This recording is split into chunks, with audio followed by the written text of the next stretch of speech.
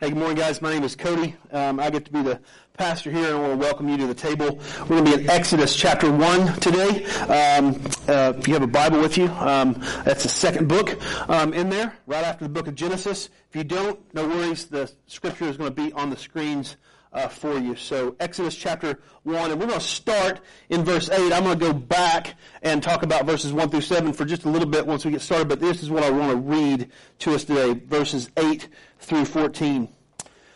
Now there arose a new king over Egypt who did not know Joseph. And he said to his people, Behold, the people of Israel are too many and too mighty for us. Come, let us deal shrewdly with them, lest they multiply, and if war breaks out, they join our enemies and fight against us and escape from the land. Therefore they set taskmasters over them to afflict them with heavy burdens. They built for Pharaoh store cities, Pithom and Ramses. But the more they were oppressed, the more they multiplied, and the more they spread abroad. And the Egyptians were in dread of the people of Israel. So they ruthlessly made the people of Israel work as slaves and made their lives bitter with hard service in mortar and brick and in all kinds of work in the field. In all their work, they ruthlessly made them work as slaves. Let's pray.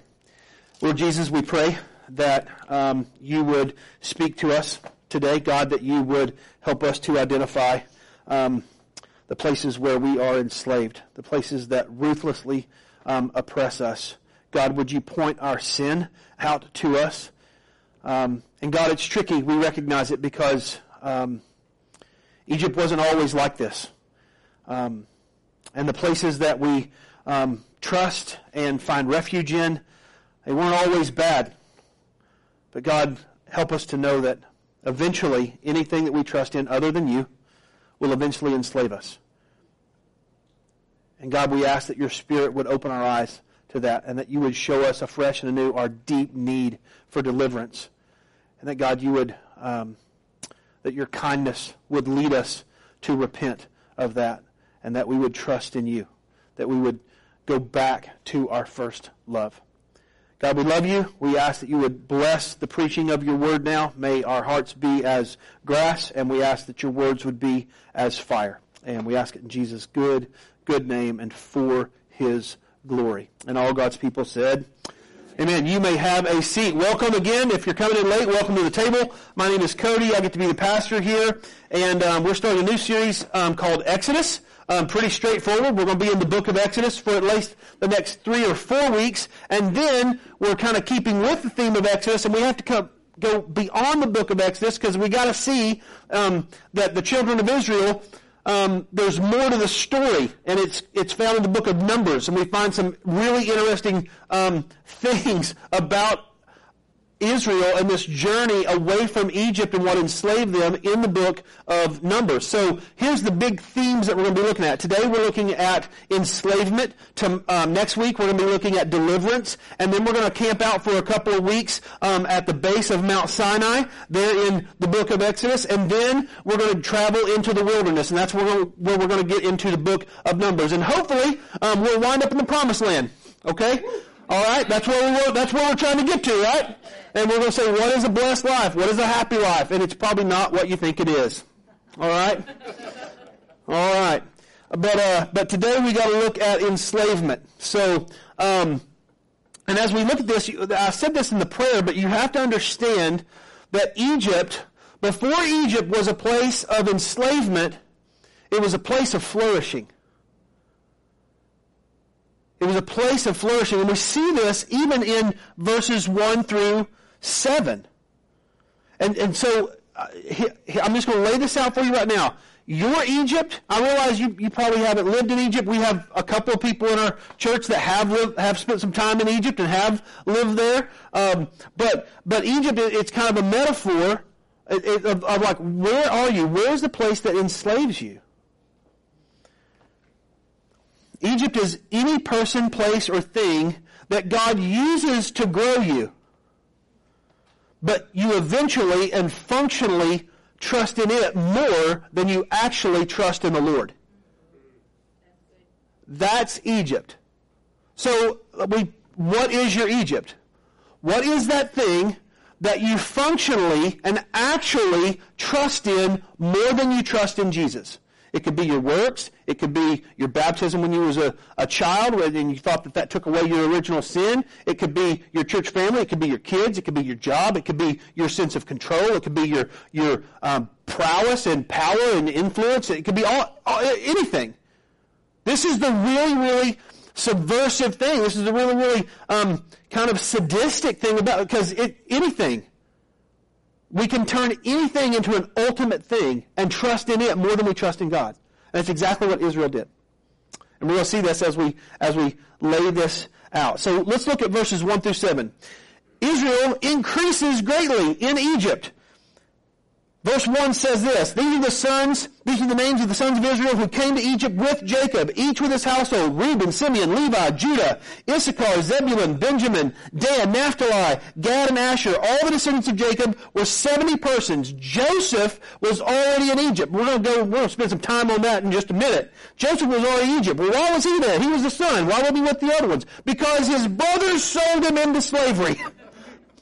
Oh yeah, great family, right? This is how God just is going to change the world through these dysfunctional people? Oh, yeah. And you and I are continued proof of it. Verse 6, then Joseph died, and all his brothers, and all that generation. But the people of Israel were fruitful and increased greatly. They multiplied and grew exceedingly strong, so that the land was filled with them. So how do we get to Egypt in the first place?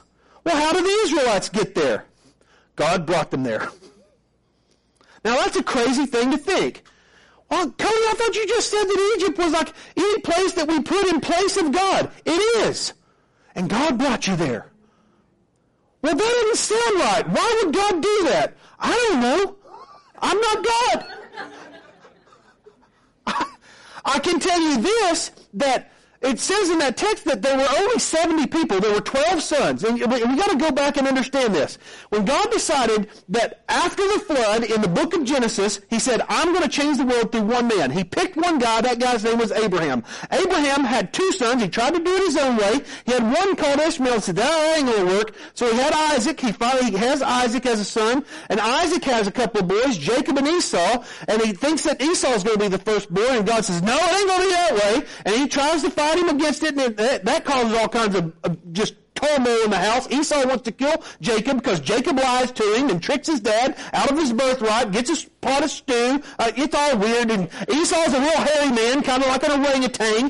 He's red and hairy, and so that's what I think of, like Clint Eastwood, every which way but loose. That's what I think of when I think of Esau. So they have that, and then Israel, God changes Jacob to his name Israel, and Israel has 12 sons. Now that's a real story because he has them through 4 different women, and they're all living in the same house.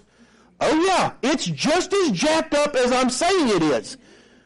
And God's using all this, He's redeeming all this to build this family. And because it goes back to Abraham, He says, in you, in your family, all the families of the earth are going to be blessed. So He uses these flawed people, and He builds it to 70 persons. And then, of those 12 sons that Israel has, his youngest is a guy named Joseph. And he's from the woman that he really loved. And he knows it. And so he favors him. Gives him a coat of many colors. He doesn't give all the other boys one of them. So they're all mad. And they get mad at him one day when Dad's not around, and they tie him up and they sell him to they just sell him to slave traders. And that's how Joseph winds up down there in Egypt. It's all there in the book of Genesis. Go read it this afternoon, all of it.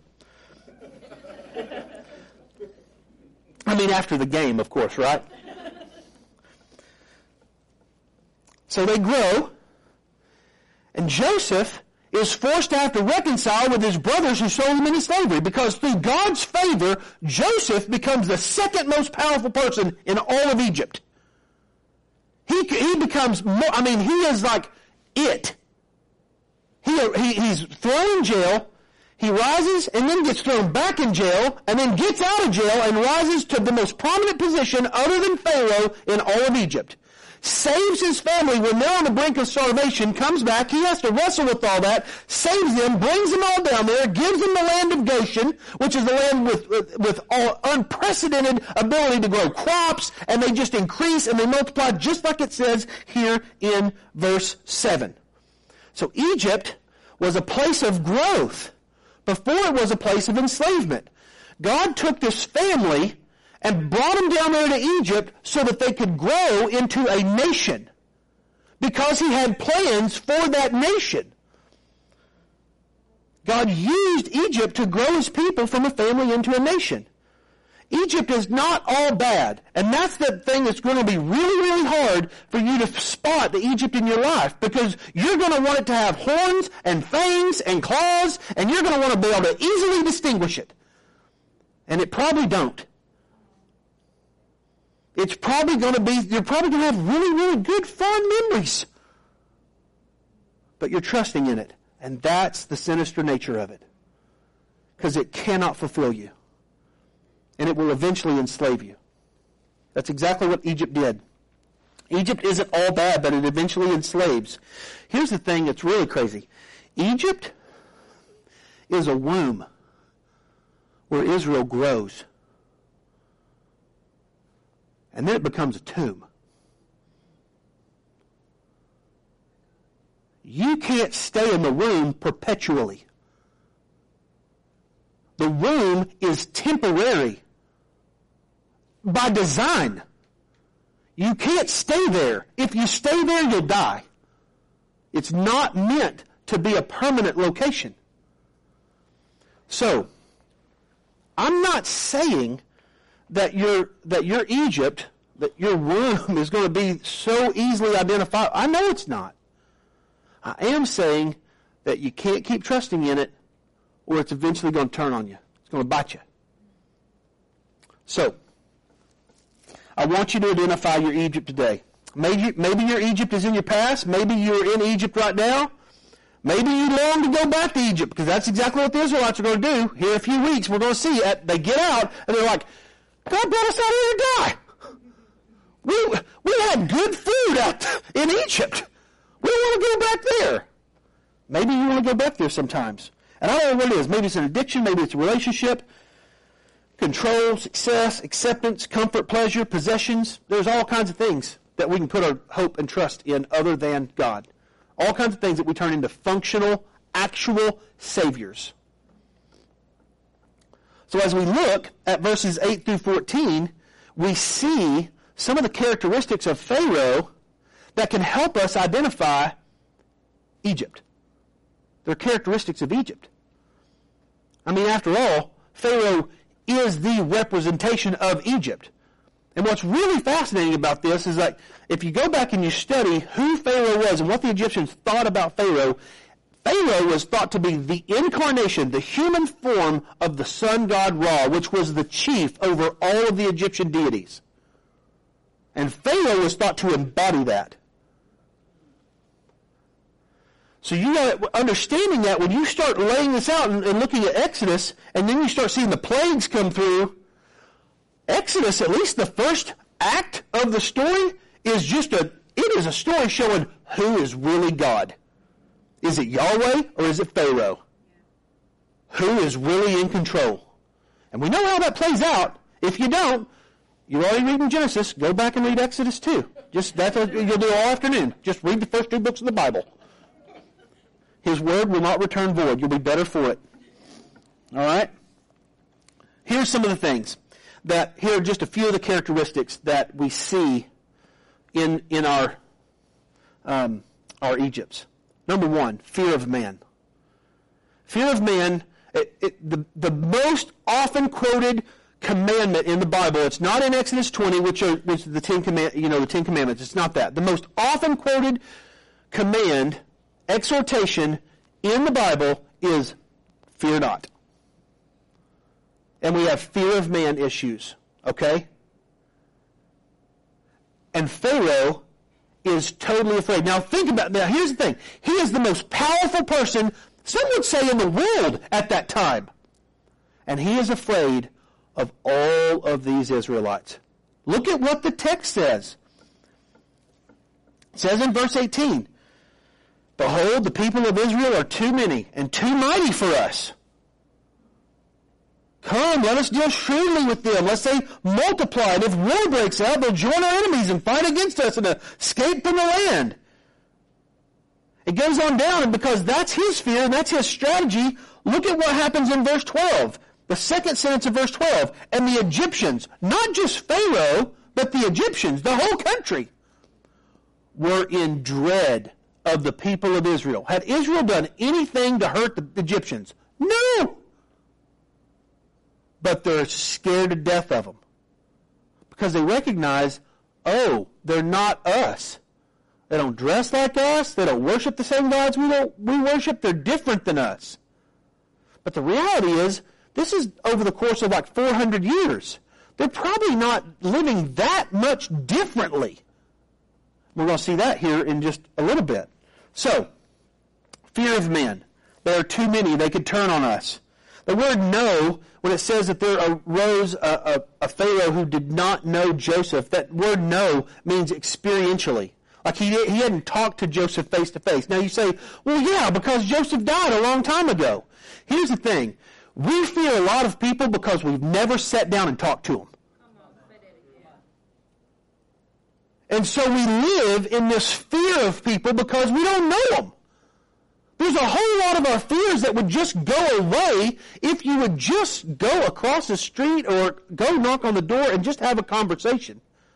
Just enter into that world. Let them enter into your world. You'll be amazed what kind of things happen and how the fear just dissipates. So here's another one about fear of man. Fear of man often manifests itself with cynicism.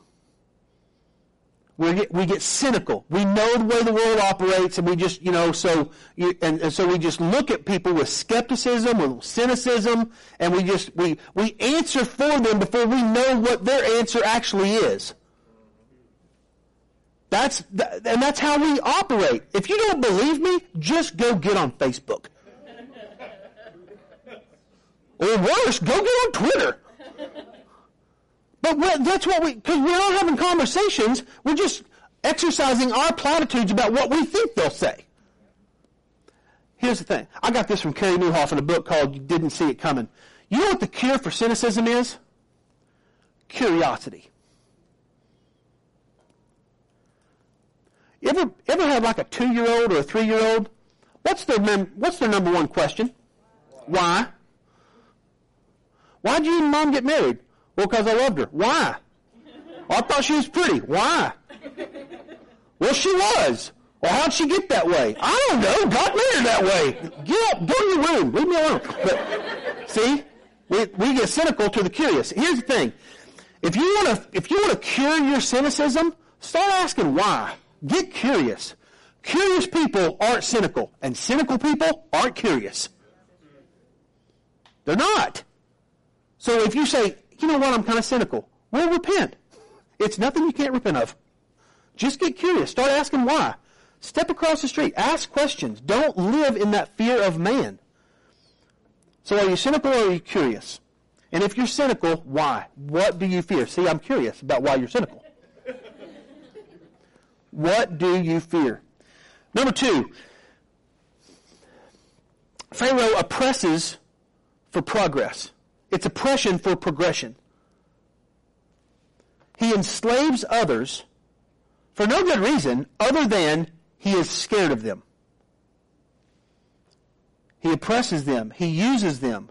And we know that it says that he built Pithom and Ramses, which were storehouses. So he's using people to build his kingdom.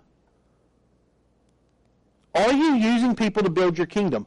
Are you being used to build someone else's kingdom? Those are great questions to ask. Number 3. Here's the thing. Pharaoh doesn't know it, but he's a slave of his own ego. He's a narcissist with grandiose visions of what he wants for storehouses and Pithom and Ramses. And if you aren't in the bus, you get ran over by the bus. This is Pharaoh. It's like, I'm going to build my kingdom, I'm going to do it this way, and I'm going to use people to do this. And the thing is he's a slave to his own fear. Now, he looks powerful. It seems like everything's working, but I promise you, that is a troubled mind. First of all, anytime that you start believing that you're a God, oh yeah, you can't live up under the weight of your own expectations. And you sure will not live up to the expectations that an entire nation puts on you if they think you're God. You'll have to oppress people to flex your might. You'll have to lead that way, and it ends in disaster. It ends in disaster. You can't lead that way. So, this chapter sets the stage, like we said, for the first act of the Exodus story. Who is really God? Which really kind of starts blossoming in verses 15 through 22. Pharaoh is not God, neither are the Israelites, neither are you, and neither am I. So let's look at verses 15 through 22, because I think we find ourselves like with the Hebrew midwives. Look at verses 15 through 22. Then the king of Egypt, that's Pharaoh, said to the Hebrew midwives. Hebrew midwives were the ladies who helped the Hebrew women give birth. And one of whom was named Shiphrah and the other Puah. When you serve as a midwife to the Hebrew women and see them on the birth stool, if he is a son, you shall kill him. But if it is a daughter, she shall live. See, he's still afraid of the army. But the midwives feared God and did not do as the king of Egypt commanded them, but let the male children live. So the king of Egypt called the midwives and said to them, "Why have you done this? And let the male children live." Then the midwives said to Pharaoh, this is funny, "Because the Hebrew women are not like the Egyptian women, for they are vigorous and give birth before the midwife comes to them." Now, I'm going to pause just there for just a second. I'm not a woman, as you can tell. I don't know biological differences between Hebrew women and Egyptian women. I know that the Hebrews have been there for 400 years. That's longer than America has been a nation. I doubt very seriously that there's a significant difference in the birthing times of Hebrew women and Egyptian women. I just don't think there's that big of a biological difference. I just don't think that that's true. I think that this is said to make Pharaoh look like an idiot. It is a contest of who is most powerful. But it's also a study in ethics, because the Hebrew women, although they may not have been worshiping God in the way that Abraham and Isaac and Jacob and Joseph did, there's still enough left between the covenant relationship. They know that it's not right to kill their own people. There's some ethics there. They're like, we'll do a lot of things that you Egyptians tell us to do, but we ain't doing that. So the story goes on. Verse 20. So God dealt well with the midwives, and the people multiplied and grew very strong. And because the midwives feared God, he gave them families. Then Pharaoh commanded all his people, "Every son that is born to the Hebrews you shall cast into the Nile, but you shall let every daughter live."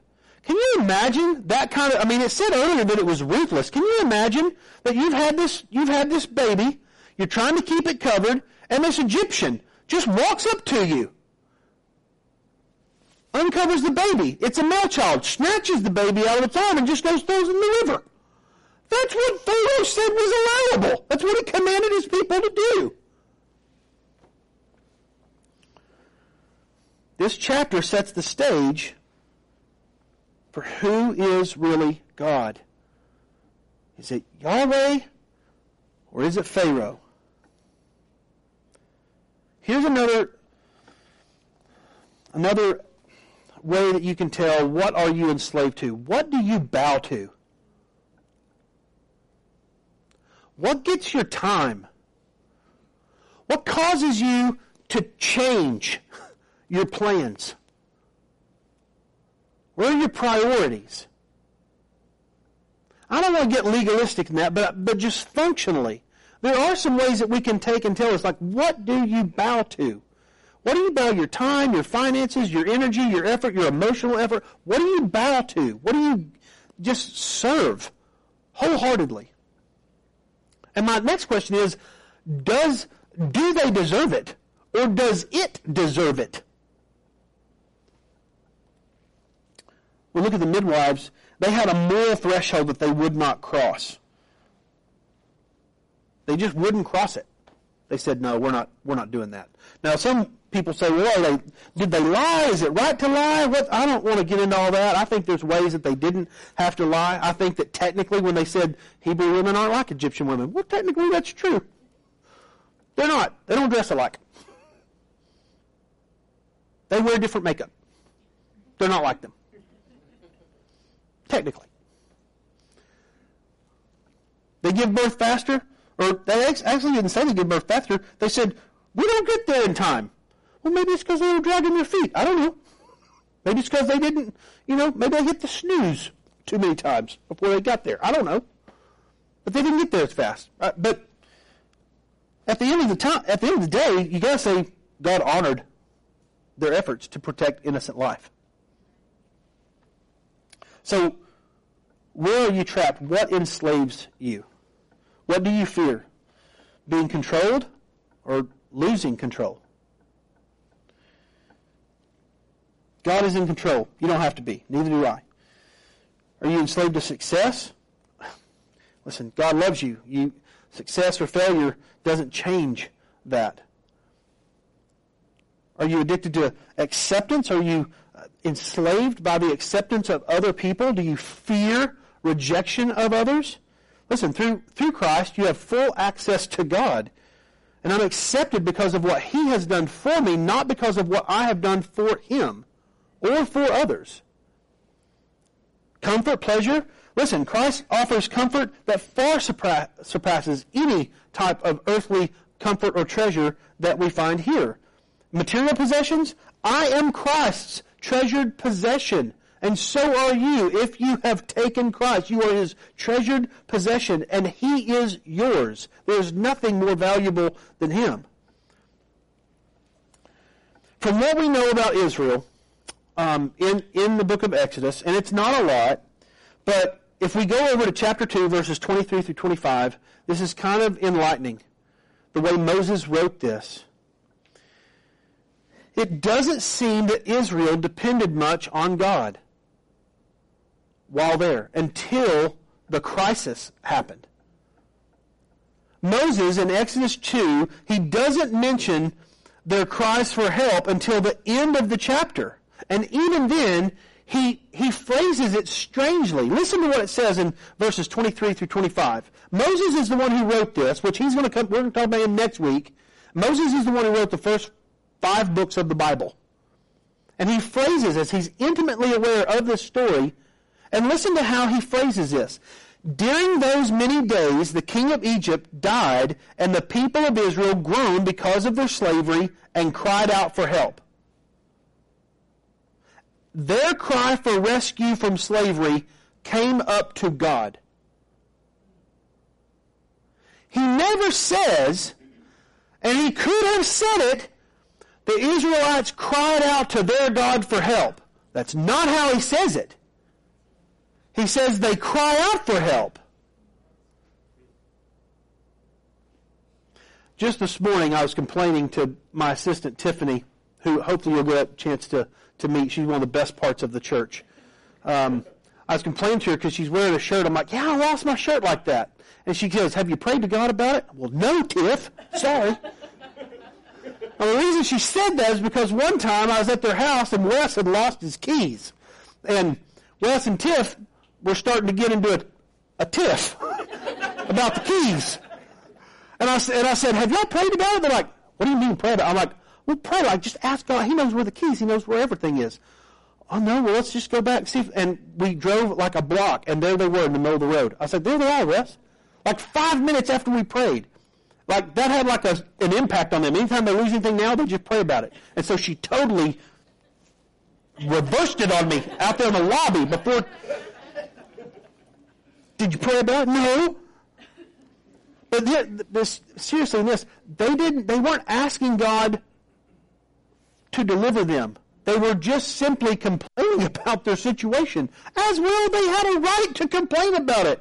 But it wasn't directed to anybody in particular.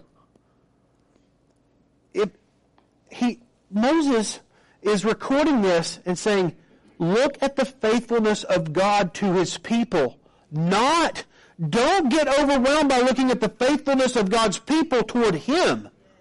That's not the point. If you start looking and measuring your faithfulness to God in comparison to everybody else, well, there's always someone worse than you. You can't look at it like, you have to look at the faithfulness of God to his people and look at what it says. And their cry for rescue from slavery came up to God. And God heard their groaning. And God remembered his covenant with Abraham, Isaac, and Jacob. And God saw the people of Israel, and God knew. God saw his people. Even though they weren't trusting in him, even though they had other functional saviors, even though they had largely left the worship of God aside, and they had just lived and flourished in Egypt, and had basically taken on the identity of the Egyptians for that matter. They weren't living functionally much differently. But God does not forget his people. God is faithful. You and I, not so much. We're not. We forget. But God doesn't forget. They may have forgotten him, but he never forgot them. And he knew. He knew. Look, we're going to turn over into the first book of the New Testament right quick. Matthew chapter 2. And it'll be on the screen if you need it. This is fascinating. I know it's only September and we're already drinking the pumpkin spice. I know it feels like Christmas because it's only 109, but just, this is a Christmas text, but it's so telling because it's linked to Egypt. Look at this. This is talking about Joseph and Mary, who were Jesus' mom and dad. Jesus has been born. He's around 2 years old. There's a king who wants to kill him.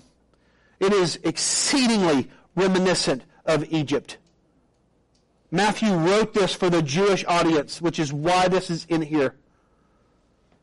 Verse 13 says, Now when they had departed, behold, an angel of the Lord appeared to Joseph in a dream and says, Rise, take the child and his mother, and flee to Egypt, and remain there until I tell you. Not forever, until I tell you. For Herod is about to search for the child to destroy him. You see how God is so good in that he sends his son and he fully identifies with his people. Their pain, their suffering, their hurts, their emotions, their hardness of life, all of that. He identifies completely. And Joseph, he rose and he took the child and his mother by night and departed for Egypt, and remained there until the death of Herod, and this was to fulfill what the Lord had spoken by the prophet, Out of Egypt I called my son. Now, when the prophet wrote this, he was referring to out of Egypt he called his son Israel.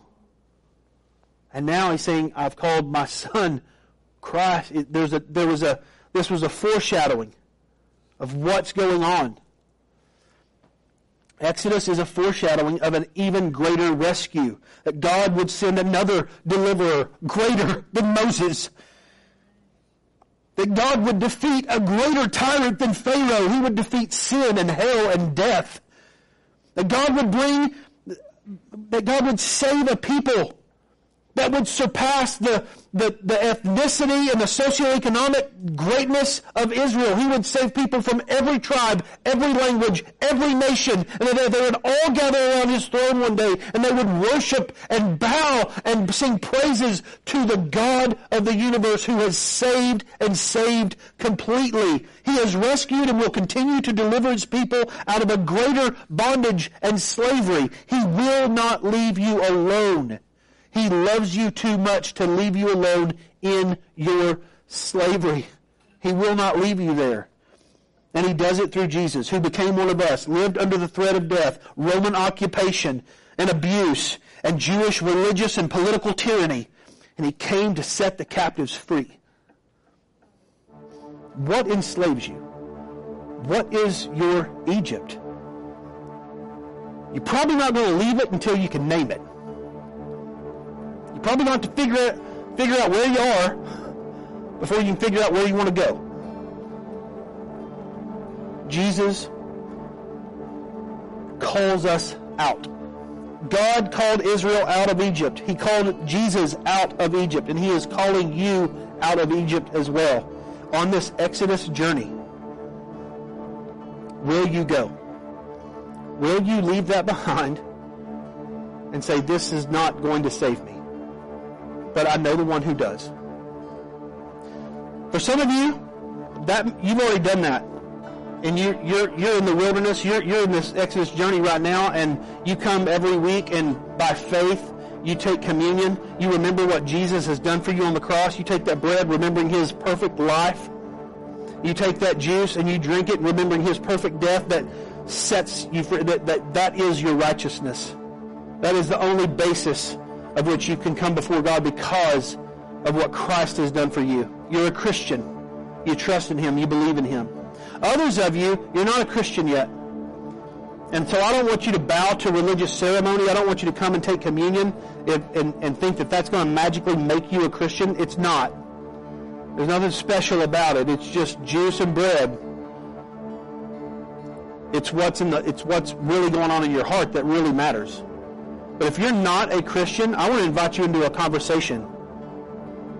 Just to come and, let's sign up, fill out one of those cards. Let's get coffee. Let's talk about it. Let's figure out where you're at. I will take as long as it takes. I just want to invite you into a conversation. Some of you have been wrestling with that for months, and you're holding on to this because you're so scared of letting go of it because it is your lifeline, and you're holding on, but you can't grab hold of Jesus until you let go of that. And I'm asking you just today by faith say, okay, I'm letting go of that and not being enslaved by it. Jesus will not let you fall. He will grab hold of you and he will never, ever let go. And I promise you, I've been walking with Jesus for about 30 years now. His grip is pretty tight. Sometimes unbearably tight. Because I'm a hardhead. But he loves. He loves deeply. He loves thoroughly. And he will not let go. He says, I will never leave you. I will never forsake you. I'm telling you, Pharaoh and Egypt will forsake you and they will leave you high and dry. They will enslave you. And that's not what you're made for. You're made for so much more than that. So I want to ask you to believe today. If you don't believe, I'm asking you to believe. Just simply let go. It may just be as simple as praying with open hands and say, Jesus, I trust you. And then, when people are done taking communion, they're going to come down the center aisles, grab the communion, they're going to take it either in the corners or at their seat. And one by one, we're going to start standing. We're going to sing. We're going to sing to this God, this Yahweh God who has created us, who has saved us, who has set us free, who is bringing us out, and we're going to sing to him all of the praise he deserves. We're going to sing loud. We're going to cry. Some of us don't even sing that well. That's fine. We're just going to sing because he deserves all the praise and honor and glory. Okay? And we invite you to join and be sung over and know that you have a place at the table.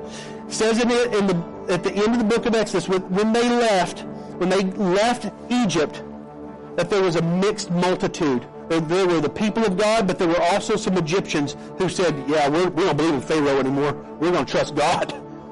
There were Egyptians who joined in with them.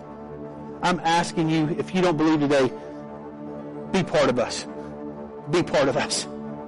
Let me pray for you. We're going to take communion, and then we're going to sing together. Jesus, we love you. We say thank you for all that you have done. God, would you set your people free today? God, you are faithful. You never give up on us. You are always true. God, would you set us free today? Would you pry our hands back from those things that we're trusting in, those functional saviors that we know will eventually enslave us? God, would you set us free for your glory and for our good, for our deepest joy. In Jesus' good name we pray. Amen.